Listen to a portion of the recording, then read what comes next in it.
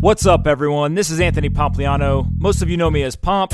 You're listening to Off the Chain, simply the best podcast in crypto. Let's kick this thing off. Joseph Weinberg is co-founder of Shyft Network and CEO of Paycase Financial. In this conversation, we discuss mining Bitcoin in 2010, moving to live with a tribe in the Amazon forest, plant-based medicine, and the idea of building an interoperable, permissioned blockchain. I really enjoyed this conversation, and I hope you do as well. Anthony Pompliano is a partner at Morgan Creek Digital. All opinions expressed by Pomp or his guests on this podcast are solely their opinions and do not reflect the opinions of Morgan Creek Digital or Morgan Creek Capital Management. You should not treat any opinion expressed by Pomp as a specific inducement to make a particular investment or follow a particular strategy, but only as an expression of his opinion. This podcast is for informational purposes only. All right, guys, bang, bang. I'm here with Joseph. He has been in the game just as long as anybody, so thank you so much for taking the time to come on and talk with us. Thanks for having me. All right. You were mining Bitcoin in what, 2010, 2011? Late 2010, yeah, December. You're a psychopath for doing that. How did you hear about this, and why mine Bitcoin that early? I'm fully in psychopathic mode. I was finishing my first semester in third year comp sci, and me and my two buddies were actually in a distributed systems class. So we're sitting there. I was like, we just finished last exam actually, so it was the 13th of December. I'm like going home, getting out, gonna hit the snow, just Hanukkah, whatever it is. And my friends Did you just hit me with it? I'm gonna hit the snow in Hanukkah, whatever. Yeah, of course, yeah. I'm from Vancouver and Whistler. We had to go hit the slopes. That's what we do. All right. Yeah, and then so they were sitting there after like our exam was done, and they were mining. And I'm sitting there like, what are you guys doing? On their laptops. Yeah. Right? On their, oh, yeah. This is like easy days. Like, no difficulty. And I'm like, what are you guys doing? Like, oh, we're mining this thing called the Bitcoins. I'm like, what is the hell is the Bitcoins? Like, what is this? Sat down with them, and then the next 6 months plugged in more computers. We were running them, effectively free for the most part. Yes, we ran for about 6 to 8 months. Kind of shut it down, moved over to the Peruvian Amazon after, and changed it up. A bunch of questions. One, how much Bitcoin could you mine in, let's say, a day back then? Probably like it depends on really the size. Like I was just running a MacBook. We were probably running like 2,000 to 6,000, depending on what the days were. 2,000 to 6,000 Bitcoin per day. I would say on 5 laptops. Yeah. Probably. Across. Okay, so you have 5 laptops running in a 24-hour period. You could mine between 2,000 to 6,000 Bitcoin. Around there. It kind of depends, but today. Yeah. And then I'm not a math guy, so if we do, let's say, 2,000 Bitcoin times a $6,000 price, $12 million today. That's kind of a lot of money. The good old days. But we never would have thought it would get there. Like the day that it hit $30, we were like, oh my God, Bitcoin's at $30, sell everything. Yeah. But you couldn't sell it all, right? Yep. So like you wish. Yep. You crash the market as much as you can, keep on going. So got it. And so why'd you stop? So there was a few different reasons. Like I think at that time Bitcoin was very much a really cool, science project for a lot of different people. I was still young, like, I was 20 years old. Mm-hmm. And so, I had a lot of like, figuring out what I'm going to do with my life, as most people have. I'm still figuring that out. Me too. It's true, and just trying to figure it out day by day. But like, I think that was kind of when like the moment was, I'm like, all right, I got to figure out what I'm going to do. It wasn't as all encompassing. The community didn't really exist outside of your IRC channels. Yep. And so it was just, time to take a departure and start figuring out what to do with my life. Mm-hmm. Haven't figured it out since, and stuck right back with good old Bitcoin, but nonetheless. You it's not like you went and like got like a corporate job. Where did you move? To the Peruvian Amazon. All right, hold on. The Peruvian Amazon is like, you're talking like rainforest. Yes. What is there? Why are you doing that? What's going through your head at that moment? First of all, it was like Western world's cool. I figured it out. Understand everything there is. I found Bitcoin. It's over. Yeah, there's nothing else. Found Bitcoin. I'm like, this thing's crazy. This is cool. But I was like, I need to see a different side of the world. Like there must be different ways of living. And that's kind of just the way I always like view the world. It's like you have to take a different approach when everyone's looking left. You go right. Yep. So started backpacking in Peru. one thing led to another, ended up like 6 hours down the Ucayali River, which is the Amazon River, right in the heart of the Amazon with this tribe. All right, so how do you go down the river? Like you get like in like a kayak, in a boat, or like a canoe, or in like a a real little boat? dinghy boat with a guy that takes you up, and they're saying, "Oh, there's a." And he paddles. No, it's like a little he's got a motor. like a motor. Okay. Yeah. All right. I'm trying to figure out how like Amazon forest we Swimming, are at this point. Okay. Definitely not. Yeah, but we're deep. Like there's piranhas everywhere. Like I would not go. Oh, you can't get in the water. You can, just don't cut anything, or you won't be there much longer. Right. So like long story short, I was there. I was supposed to stay for a week. And it was interesting. Like I ended up staying for about 6 months. Wait, first. what's the tribe? It was a tribe. Yeah, it was a tribe that I was living with. Okay. Like this isn't the tribes where like they've never seen humans before. Obviously, those are not that. Those are much further. Okay, I actually have been to those before. Really? Yes. Okay, let's start with the tribe you were with. And then we'll get to the so they're the largest tribe in the Peruvian Amazon, and it was an interesting experience. Like I went there to kind of try to learn and try to see what a different world looked like. And I definitely got that. They at the time had, most of them weren't wearing clothes. They had no roofs over their head. We're going no clothes, no homes. Yeah. Well, they had roofs. Some had roofs over their head, but very, very minimal. Like this is effectively dirt roads and dirt buildings. But the coolest thing is everyone had satellite dishes. Okay. What? Kerosene canisters to get electricity. Yep. And mobile phones. That was what everyone had. No clothes. But most of them, women, no shirts. It was like this weird, interesting, weird inception point of their civilization where they've gone. It's actually the funniest part. The funniest thing is that the majority of elders don't even know how old they are. So when you say, how old are you? They say, oh, I was born on the year with 3 monsoons, right? Like they look at time differently. And so you have this interesting inflection point where technology and society from our spaces and from our world is starting to proliferate. Yeah. But they had nothing. Yeah. Except for these few little components. And then, of course, they had a Western Union, which was also a mud hut on the side of the road as well. That's pretty cool. Which is a sign. Yeah. And that was kind of the first most interesting thing about Bitcoin as well is and probably about a month and a half in, I was just, I was doing work helping them out. They were running this healing center in the Amazon. And what is that? Yeah, so the idea is that you can look at different medicines and different plants within the world and within the Amazon to heal you in different ways, right? Yeah. And a lot of people from the Western world kind of partake in that type of medicine and experience. Yeah. And they were running this with shamans and everything there at the time. And is this like the ayahuasca stuff and all that? Yeah, it's like that. I recently learned about this, and I'm fascinated. I feel like there's a whole world that I never knew about until these people started telling me about this. Yeah, stuff. It's very fascinating. Yeah. And it's and the whole idea is it's like a hallucinogenic / a mind altering. Yeah, I mean it's different things to different people, and I think it's really depends on the experience. Yeah, that's a really deep answer. Yeah. There we go. Time to get deep. I mean, I think that I think it's to them it's a medicine, and I think but the whole point is that basically you can use the plant as a medicine or a way to I don't want to, maybe prescribes the wrong way, but it is a solution to problems in their mind. Yeah, the idea is that it blends your conscious with your subconscious and allows you to work through the things that you have the hardest time understanding. Got it. Yeah. And then is there other things other than the ayahuasca? That's the smallest one. Tribes within that part of the world don't really use ayahuasca very much. Really? It's they actually they use other plants. Advil to it's it's for a very certain subset. Got it. And so that's kind of what it really depends on what you're you go to a doctor, they prescribe you something. It's no different than there. They just don't have pharmaceuticals the same way. What's some of the other types of stuff that they use a lot of tobacco-based products. They'll do different types of long periods of fermenting and different types of plants and Interesting. Yeah, it's really interesting and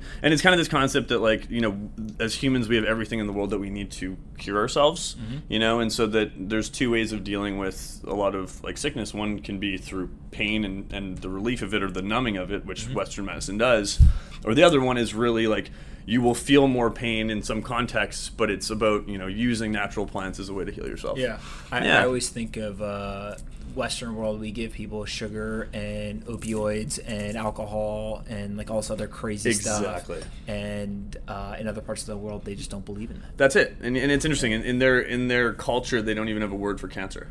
Really? Yes, and it's an interesting thing. What's like their life expectancy?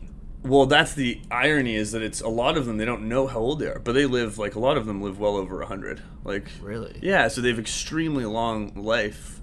I mean, they don't actually know how long it is. That's the irony of it. But it's fascinating. It's a totally different world. And so, I mean, it's not probably for everyone, and it's really, you have to be cut out to kind of really go through an experience that is very different than here. But yeah. I think it gives you a perspective on the world that is really important, especially to our ecosystem and what we're all trying to achieve today. Is it dangerous? There? No, I wouldn't say so. No, they're very welcoming. It's really that you just have to have. You look like me. You're like a white dude. Yeah. Right. Yeah. like you're rolling up like Tall, a Jewish skinny, white dude, right? Jewish guy. Yeah, totally. Yeah. Oh yeah, I'm rolling up like this. Like it's nothing like too crazy.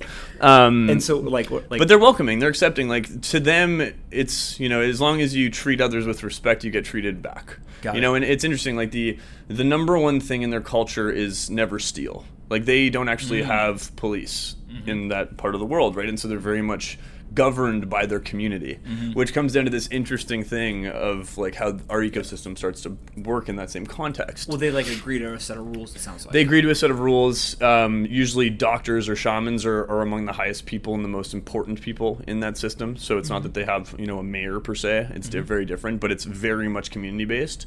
And the one thing you do is you never steal.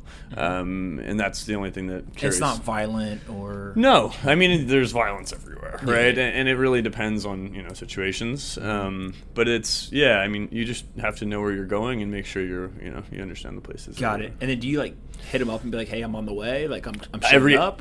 So every December I actually do. Oh really? Yeah. Oh, you go every December? I go every December. So dude, I finish Hanukkah, and then when everyone's having Christmas and New Year's, I'll just go there. I've taken some people from your show as well before, actually. Really? Yeah. So me and Melton Demirs went once. It was more for just vacation and just to explore the Amazon.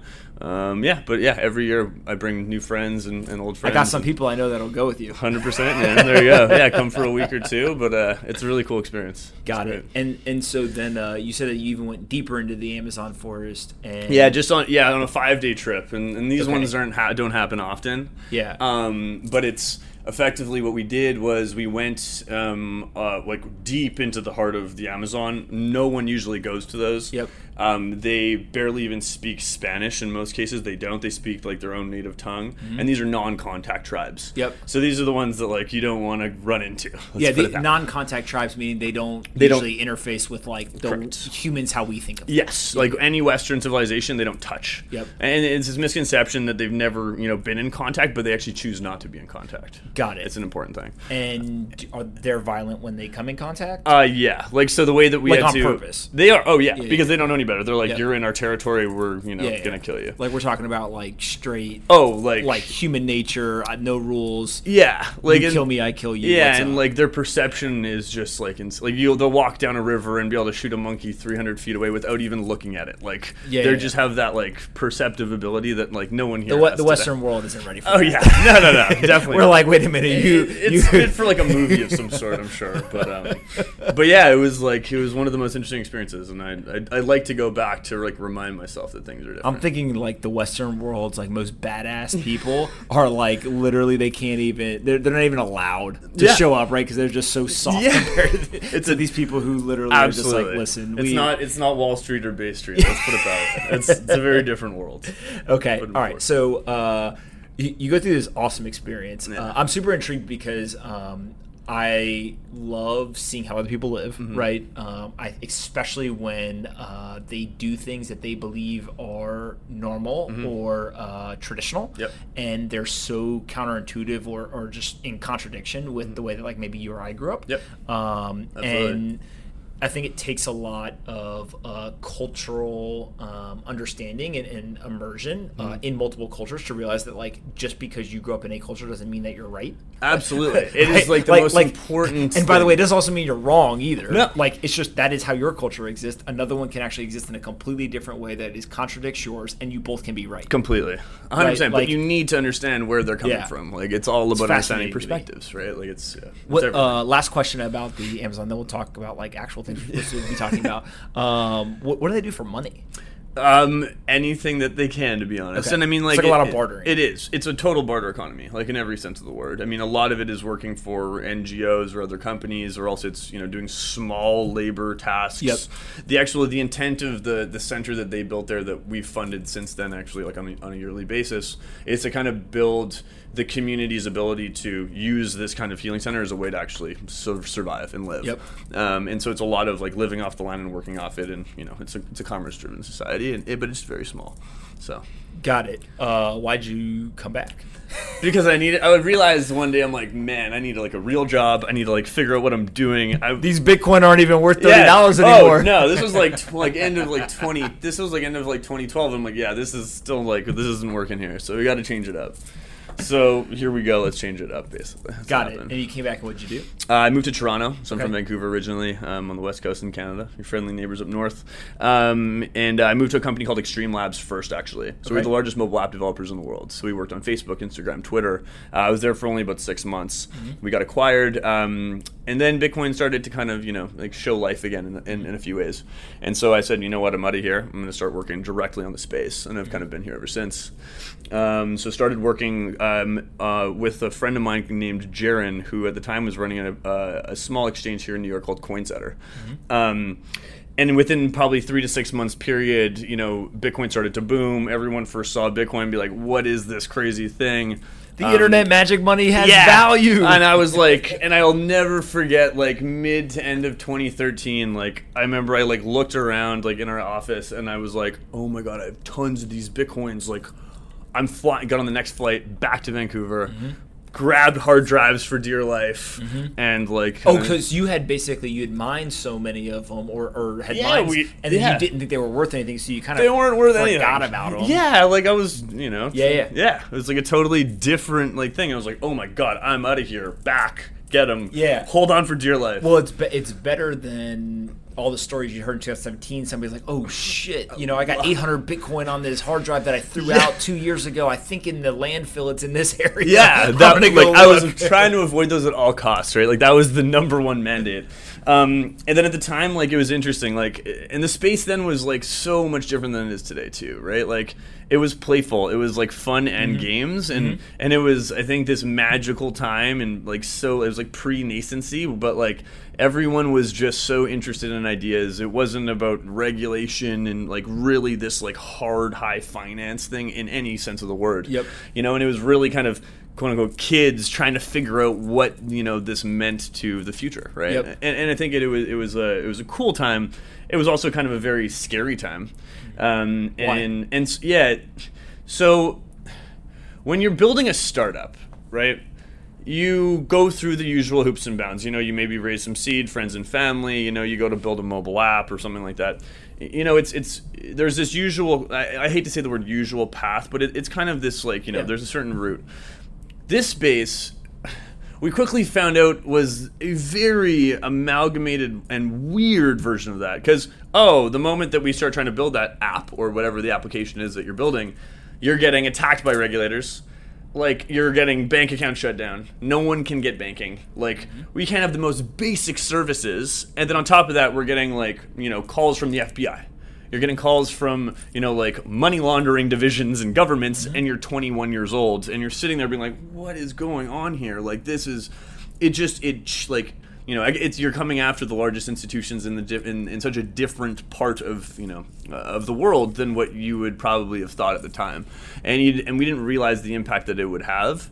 But it was also that everything was 10 times harder to do. Like, we could not do the simplest things. And I mean, VCs would kick you out of the rooms and everything else, right? But it was extremely hard to run businesses then. Like, and even today it's hard. Like, it's hard to get bank accounts even today. And on top of that, you're dealing with new ways of forming exchanges. What are exchanges? How do they operate? What actually happened in why CoinSetter came into Canada was CA Vertex, which is the largest exchange at the time, was hacked, lost $20 million. And so Jaron called me up. He's like, man, we have to move into Canada. So we came in, we acquired the asset. And then the biggest problem that we had at CoinSetter, and this was late 2014, was our bank accounts cost about $28,000 a month just to have bank accounts. And when you're a small company, this is after Mt. Gox, like no one's touching Bitcoin. You have regulators and FinTrack and the equivalent of FinCEN here saying, like, calling us every day, suspicious transaction reporting. Like, you have Silk Road things that are like, bubbling up. You're sitting there being like, what am I doing? Like, this is crazy, right? And yet, like, everyone then just believed so wholeheartedly in like what we could achieve in the space that it was one of those things where like it didn't really matter that you weren't able to really build a business, and powers at bay were not letting you by any capacity.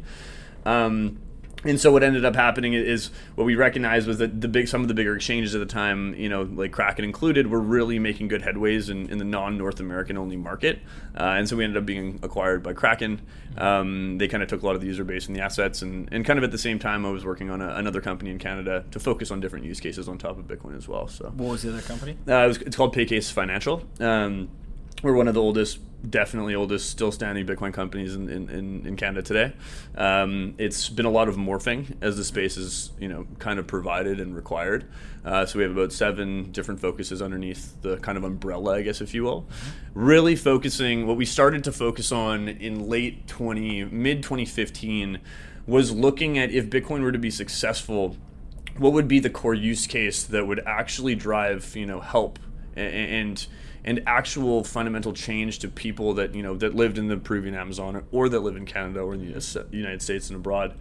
And what we recognized was if you could solve how remittances worked, what it would do is unlock these, think local, act global. No matter where you are, you have high entrenched, systems that are and companies that really, take the largest amount, from the side of, the lowest income generating populations on the planet. And it was really this one thing where Bitcoin could start to solve, problems today. If you could get the infrastructure to work, right? And if you had basic things like banking and regulation and these changes in cost models would still start to function. I still think that's largely the case today. But then what we recognized was, we couldn't get a bank, and that became extremely difficult. And this was, 2015. We're one of the only banked companies in the country today. But that took us many years and a lot of different movements. And so, like, a lot of the businesses that we started building underneath Paycase were really set around focusing on solving core problems that we had in remittances. So Bitcoin throughput, for example, we needed a way to drastically scale how Bitcoin was working. And that's even still the case today. And we can talk about Bitcoin in a minute and scaling and architecture and everything. But Bitcoin doesn't have a scaling problem, but you need ways to allow transaction throughput to happen, in certain environments, like payments and settlement. And so what we looked at was, okay, how do we start working with certain companies in the space that were working directly on layer 2 scaling solutions? And this was kind of at the early formulation of Blockstream. And it was a really amazing time to watch that company just start to kind of foundationalize itself. And then what we then looked at was, what's the next thing? Identity, KYC, compliance. These things are such overhead arching costs that if you don't reduce the cost of them, you'll never make things like remittances free. And then the problem then became, and this biggest thing that we probably focused on over the last 2 years was how do we work with regulators, heads of states, central bank heads, and world leaders and through the OECD to start writing regulation for the ecosystem. Because if we do not have places where the ecosystem can go, and really places that we can call home that is attributable to how this space is built today, then we're in a big problem. And I think that regulation is very complex in this space, and you need the old guys who the old guys who kind of know what they're doing to go and work with regulators to actually explain things. Because if you don't, where are we left off? Yep. So that's been kind of the encompassing part of a lot of different areas since. When you were building Paycase, what is like the 1 or 2 things that you took away as to this was the most important work we did? It's a really good question, and I think it's still like we're still building it every day, right? And I think it comes down to a few different things. Like I think the most important 2 things that we have today are how do we make sure that Bitcoin survives, and what will it take for the ecosystem to continue to have the right support it once had, even when everyone's watching it. And that comes down again to we need places to call home.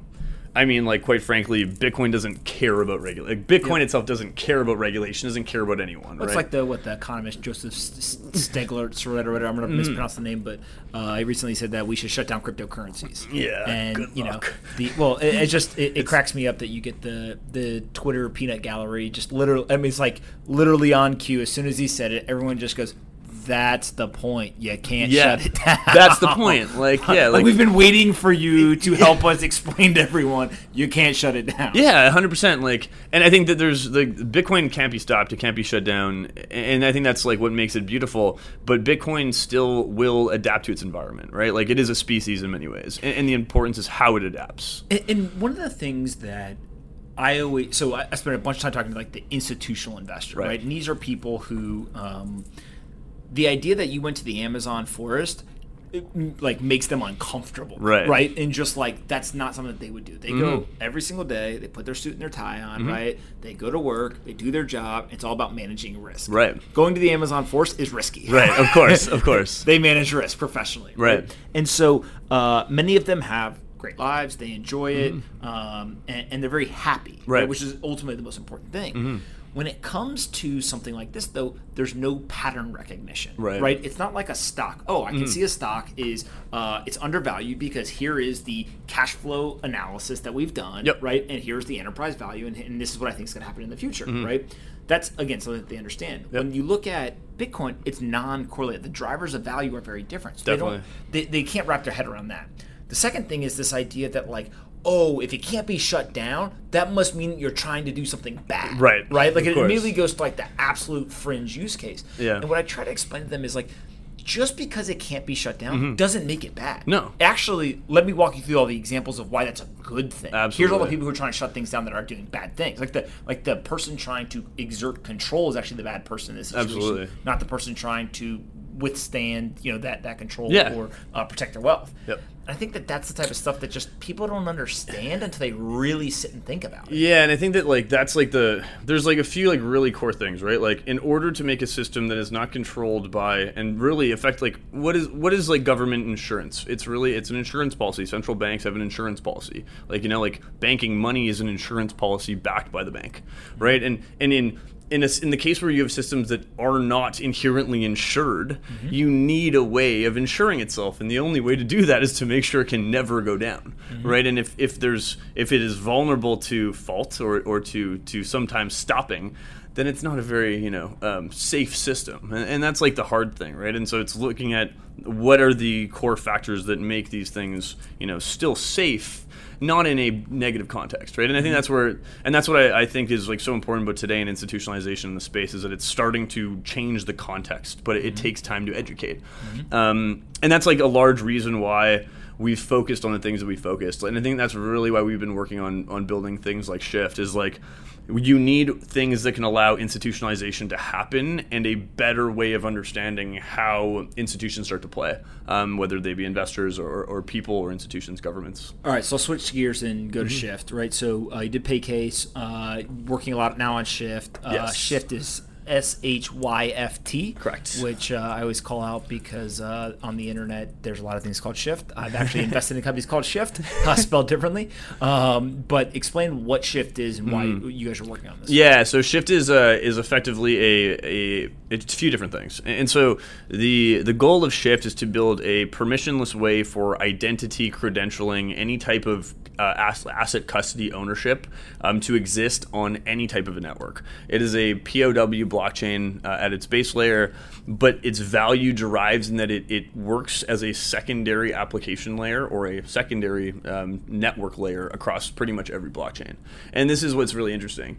And the question is kind of like, why are we working on it?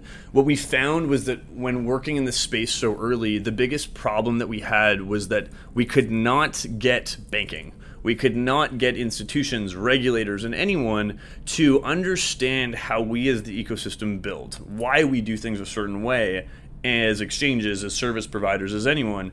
And what we recognized was that if we do not start looking at how do we build some system that solves compliance or regulation in the first degree for how the ecosystem works, then how are we ever going to actually bridge the gap. Like, if we don't understand how we do things and provide it in some sort of a standard such that the traditional world can also understand that and relatably work on it, you're never going to get to the place that we need to. It's almost like, and I'm thinking out loud here, but it's almost like you're saying, hey, I'm a cowboy. I went into the Wild West.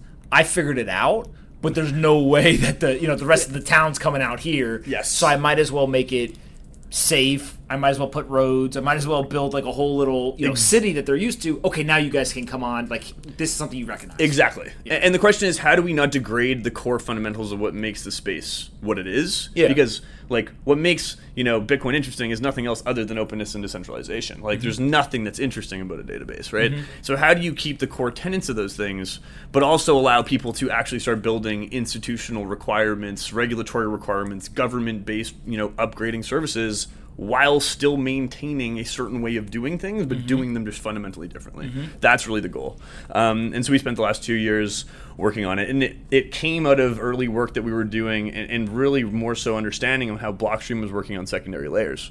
And it was an interesting time. And what I think made it so interesting for Shyft is that we literally brought people from every major protocol in the space together to actually work on it. So core developers and early developers were Bitcoin Core from Blockstream, and a lot of architecture that was done from ex guys at Blockstream. Core developers in Ethereum, the co-founder of Ethereum, co-founders of EOS, Cardano, and all of these guys were effectively all came in, as well as an RSK, to all say, how do we start to build all of these systems so they interoperate across everyone? Because again, like, people aren't going to sit there and care about protocols. They want to know, is my identity data safe? Can we start building new applications that look at trust in different ways? So let's talk a little bit about the actual product that Shyft's building and some of the things you're trying to solve. So two of the core tenets are this idea of like permissioning, right, on permissionless blockchains. Yes. And then also the interoperability, which is a big word for those at home, and I said it correctly. But talk a little bit about the idea of a permissionless blockchain, what that is, and then why it is, I don't want to say controversial, but just it's a unique idea to put permissioning on a permissionless blockchain. Yeah, and so effectively what we wanted to do was to look at what systems were working today in the space, and this is from past lessons, right? Like, I think having openness at the base layer is critically important, and Bitcoin security overwhelmingly is obviously the most secure way of ensuring infrastructure, I think, over today and in the future. But what we recognized was that you needed new foundational ways of connecting other blockchains together for the purposes of things like data routing.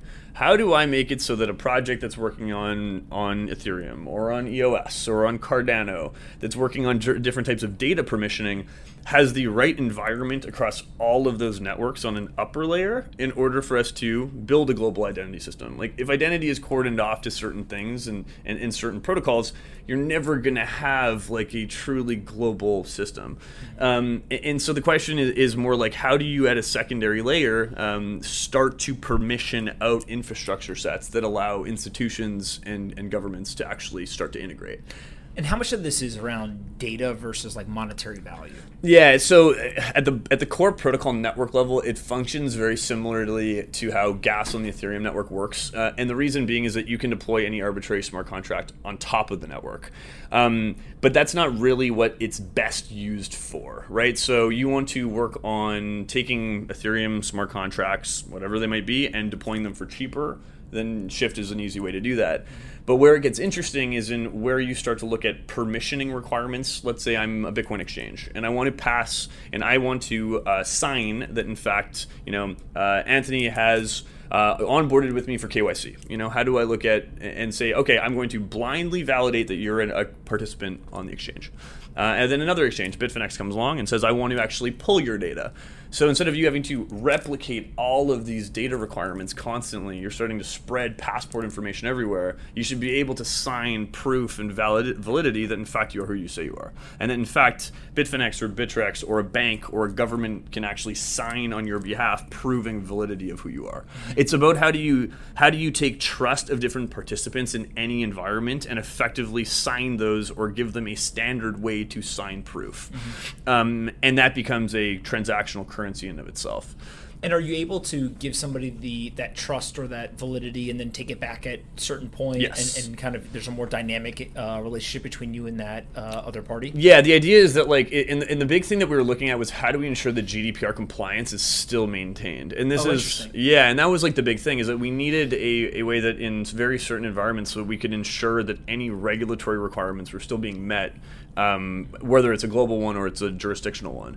And so the idea is that you basically have the ability to both sign different key pairs or different, information data sets across different participants, but also ensure that there's consent that's occurring across all parties involved. So if I'm sharing information from one bank to another, you have to have consent that sits across that to ensure.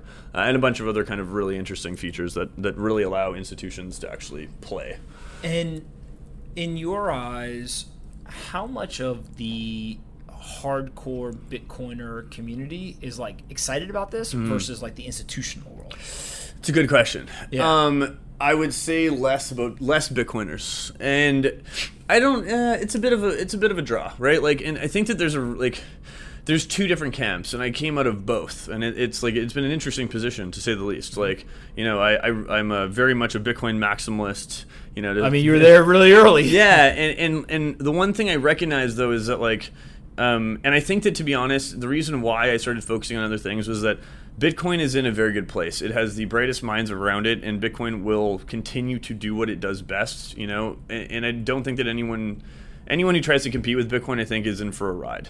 And with that being said, is that I think that there's other problems that our ecosystem needs to come to the table and start to solve. Like money and the idea of what value is what Bitcoin is solving. And I think that it's doing a fabulous job. But, I think that we can use our capabilities and what we know into the next areas that are critically important for civilization. And that goes into identity. It goes into data privacy. It goes into ensuring regulations are not, overarching and overreaching. Talk about the interoperability and like why that's so important here and what the advantages of that are when it comes to some of this data and trust and validity. Yeah, so you have this big problem today where, and this is like the interesting thing of how we looked at Shyft is that we look at like these main networks. You look at Bitcoin, you look at Ethereum, you look at EOS. Everyone is running and gunning to make sure that the future of the world exists on one network. Right? And we took the exact opposite approach. Okay. We said we are only as strong as the networks of networks that we connect to.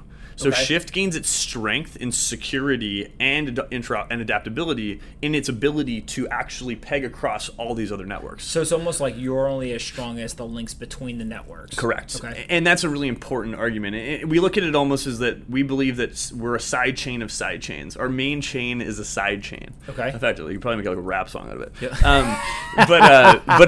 But it's like a really important thing is to say, listen, we believe that if we can work with every major protocol in the space and build them to be stronger and start bringing in much more institutional grade use cases where we built from the beginning to be an actual use case solution or a problem set solution, then we can start helping everything start to just mold and solidify. And I don't like this idea that I think it's a waste of time to keep arguing and complaining whether Bitcoin is better than Ethereum and all these things, is that they're good for certain things and they're bad for others. And the question in my mind is, can you start to build on top of all of them and start connecting them all in and with the things that they're meant to be used for, right? And that's really where I think we've really focused. We know that Bitcoin's best at security. We know that proof of work works. And I think we use it. We use Ethereum's like EVM for different smart contracting capabilities because we know that it's a lot more flexible for certain things that are required. We know that EOS is very good at dual threading, high speed, right? And so in the requirements that we need in certain conditions, we can use that, right? This idea that you need to start playing with things that make sense for the purposes that they do. And taking that approach, I think, also helps us because, again, we're not focused on building the best protocol. Inherently, the protocol will speak for itself, but it's in its ability to actually solve problems. And if you can't solve fundamental problems that the world has, then what are we doing? That's what we're here for. What do you think the first couple of applications are that get built on top of this? Yeah, and so I think that we've taken a big focus on national identity system as one. So we did a deal with the Bermudan government last year. We'll announce, I think, around consensus, but that's going into phase 1 right now. And so we have about 3 to 5 other countries in probably the next 18 months that'll take that same identity system and actually start to deploy it. So Bermuda was a really great test, and we wrote a lot of the regulation there as well. But it's 65,000 people, and so we kind of are using that as a very good model and test bed to build an identity system on top of Shyft. That's kind of like number one. Over the next 18 months, we have countries that span in the 50 million user populations to 100 to 400 or 500 that'll start to kind of be more announced and present over the next year. But I think that's kind of one big pillar. And how do you look at identity standards? The next one, I think, which is critically important to the space, is how you do better at KYC or onboarding across any of the companies in the space. And this comes to say, how does exchanges better handle data security? How does ICOs better manage the fact that they shouldn't have to manage our passports in the first place? Like, I shouldn't have to give a bunch of kids who I'm investing in a project a passport. It doesn't really make sense. And so is there new ways that we can apply, this credentialization, this ability to credential anything in the crypto space using crypto as a way to better authenticate and validate? Those will start to, I think, really become apparent very quickly. We're working with some of the biggest Bitcoin exchanges to do that in other very large venues. And then I think looking more into the institutional large payment space, we're working with a lot of very large institutions in more of the financial side to look at how do you build single sign-in authorization, global identity as attributed to their brands and more about validation and verification. And then ultimately, I think just more developers working on cool things. I think that's going to be the big thing. And how do you basically just start bridging all of the different contracts that sit on all these protocols today? And that's like the big thing, is everything is interoperable. Do you think we get to a world where you don't have a U.S. passport and then a state driver's license and then some other country visa or whatever? Like, there's just one global identity system that everyone plugs into, and maybe there's again, I'm thinking out loud, but you've got badges, right? So, hey, you're allowed to go to this country because you have this badge, but you have the, you can drive a car in this country because you have this other badge or this other, unique identifier. How do you think this plays out? I think that you come to some sort of, we look at it as Shyft enables, global citizenship and universal citizenship. And I think that's kind of the perspective we take, being mindful that you have to be very careful in how those systems are built, right? This system in this space can't be rewritten, and it's very hard. And so you have to be very cautious about what you build, and what you choose not to build, right? There's a lot of things that, Bitcoin core developers could probably build that they probably choose not to, right? And the question becomes... A lot. Exactly, right? And it's, it's a question of, what's the right thing to do and what's not. Do I think that we come to this one, my fear is only in Skynet in those types of situations, right? And I also think that that's why having, open systems are really important, because it makes it hard to create Skynets, because the last thing you want is identity that is controlled and owned by, very few. And that's a hard one, right? And so I don't think that you get to that, but I think that, we will have more and more clever ways of ensuring privacy to happen. And I think that this is the fundamental layer that you need to start. And again, when you go to the Philippines, for example, there's 80 different identities. There's not one card, right? Yeah. They don't even know how many people they have, and they can't provide services. You can't properly vote. These are fundamental, blocks and pillars of civilization. So if you don't even have the most basic thing, let's just start with getting them one ID before you work on 80 different ones, and then we'll figure out, how they move around the world, right? It's so crazy to me. What's your, ultimate dream for Bitcoin and for crypto?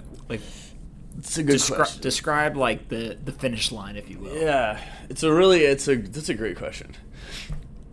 I think that, my vision and my dream is that Bitcoin is the closest thing that we have to, I think, freedom in the future. And I think that what I want to see is that it is adopted positively, and that it is used, the same way that anything else is used today, whether it's a mobile phone, whether it's payments and anything else. And that what I'm noticing today is that we're having a very hard stance from a regulatory perspective, and I think that the ecosystem needs to do better and be better at making sure that, we have a voice. But I see a world where you have, tokenization of everything, and I think that that's the logical, future, and a lot more freedom. Like, at the end of the day, this is about more control, more ownership, and more freedom. And if we can provide even 15% of that, to the majority of the world, which isn't here, I think that we've done our job. I always talk about Bitcoin specifically, but a lot of this is it's the only weapon I know of where the people get to fight back against the man, right, or the government to some degree. And if the weapon falls in the hands of the people or with the man or the government, it can't be used against them. Exactly, and that's the beauty of it. And it's about and again, that's also why it's like you need to look at upgrading governments. Like and they're on side. It's like you have to know how to talk to them, right? And that's like the one thing at the OECD that we really focused on last year is that we've been writing policy standards to make sure the G7 and 20 understand how the space works. And these are from the earliest guys in the space. Because if you don't do that, if you do not step over our line and say, listen, we need to help you, you're writing our future. And if we're not the ones helping you write it, then we are doing a disservice to the space. Not good. Not good at all. So. Absolutely. Before I wrap up, most important company in crypto? Ooh, that's a good question. Most important company. Most important company. I can't say your own. I definitely will not do that. I think for Bitcoin, Blockstream. Okay. I think for Ethereum, I maybe Consensus because I don't really have very many others. And yeah, the list, I don't know. I don't look at one company. I think everyone's important, to be honest. And I think everyone needs to build together. What's the one regulation you would change or improve if you could? The one that we've been really fighting to ensure is the question of whether or not what KYC and the Financial Action Task Force requirements are. We've been doing a lot of work in advising the FATF directly, and the one thing we have to make sure is that Bitcoin is not looked at as a payment method the same way that bank transfers are done. And I think that they're coming towards that, but if you do not get the FATF on side for how this happens, we're going to have a very big problem globally. Yeah, it's fair. What's the most controversial thought you have in crypto? What do you believe that everyone else is going to disagree with you on? That everything becomes a zero-sum game. And Why? that there's very big opportunities investing in projects that only focus on zero-sum. So if you assume the whole world becomes zero-sum, what are the projects that become foundational to zero-sums, and can they become profitable? That's kind of the way that our fund looks at it from a thesis perspective. Name one that you think fits that. So the idea that if I can put prices to zero, right? If Shyft kind of does this in some ways. It makes the cost of doing business effectively over a long surface area of time zero. And if you can assume that that is true, and if that all things advantage effectively by having more surface area at zero, by not making anything more profitable than the other, and there is tremendous value in networks that can do that. If you make cost advantages that maintain cost pricing like high, then I don't think that you have an advantage. But if you can keep things extremely low, making things free, if you can make business out of making things free but forcibly, then it becomes really interesting. And I think the space can do it. There's a lot of interesting incentives that are happening today. Most important book you've ever read?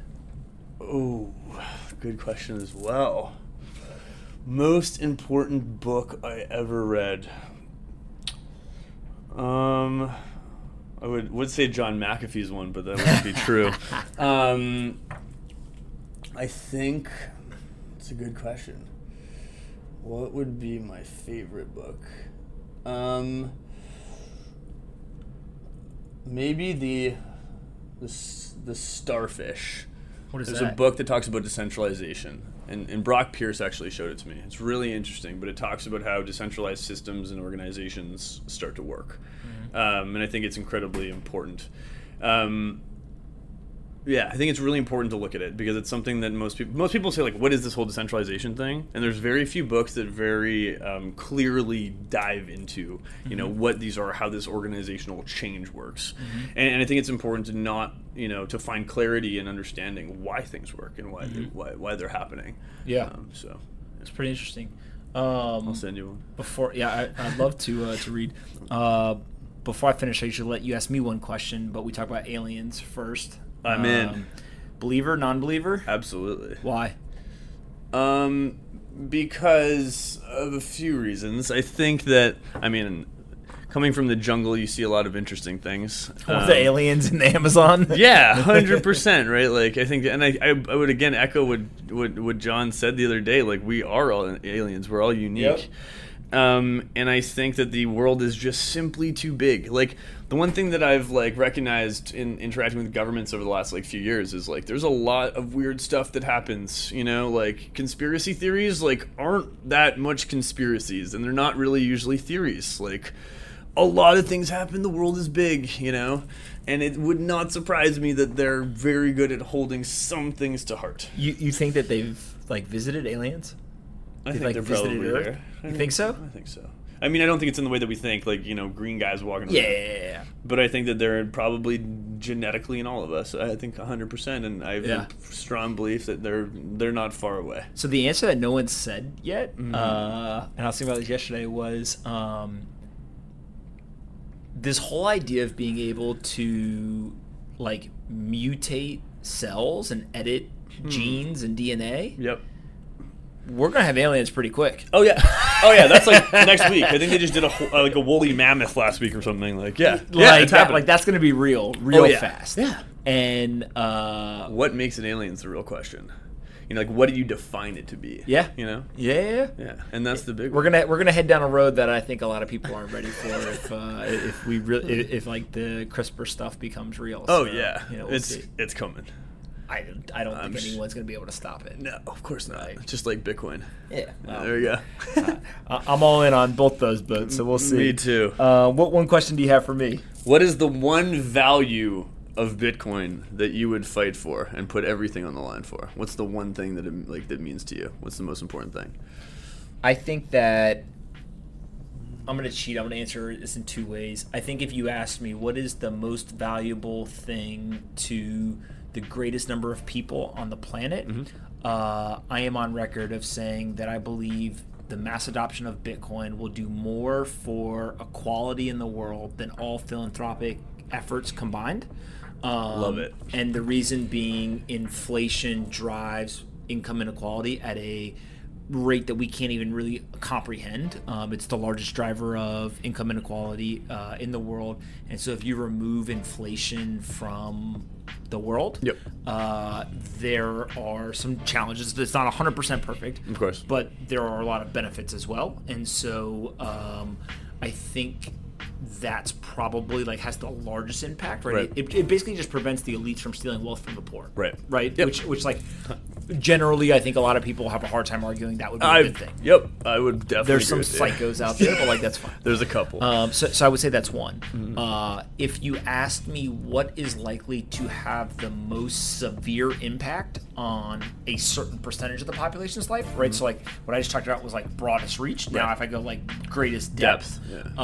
It would be the inability for governments or bad actors to seize the asset. And the reason why I say that is there's a lot of people, but it's still a relatively small number of people in the world, but it's still a big number that they live every single day in fear that somebody's going to seize their wealth, right? And so that ability, I think, is like such a unique component of Bitcoin that it gives people like peace of mind for something that they can't find anywhere else. Totally. Like there's like no other asset in the world that they can get that from.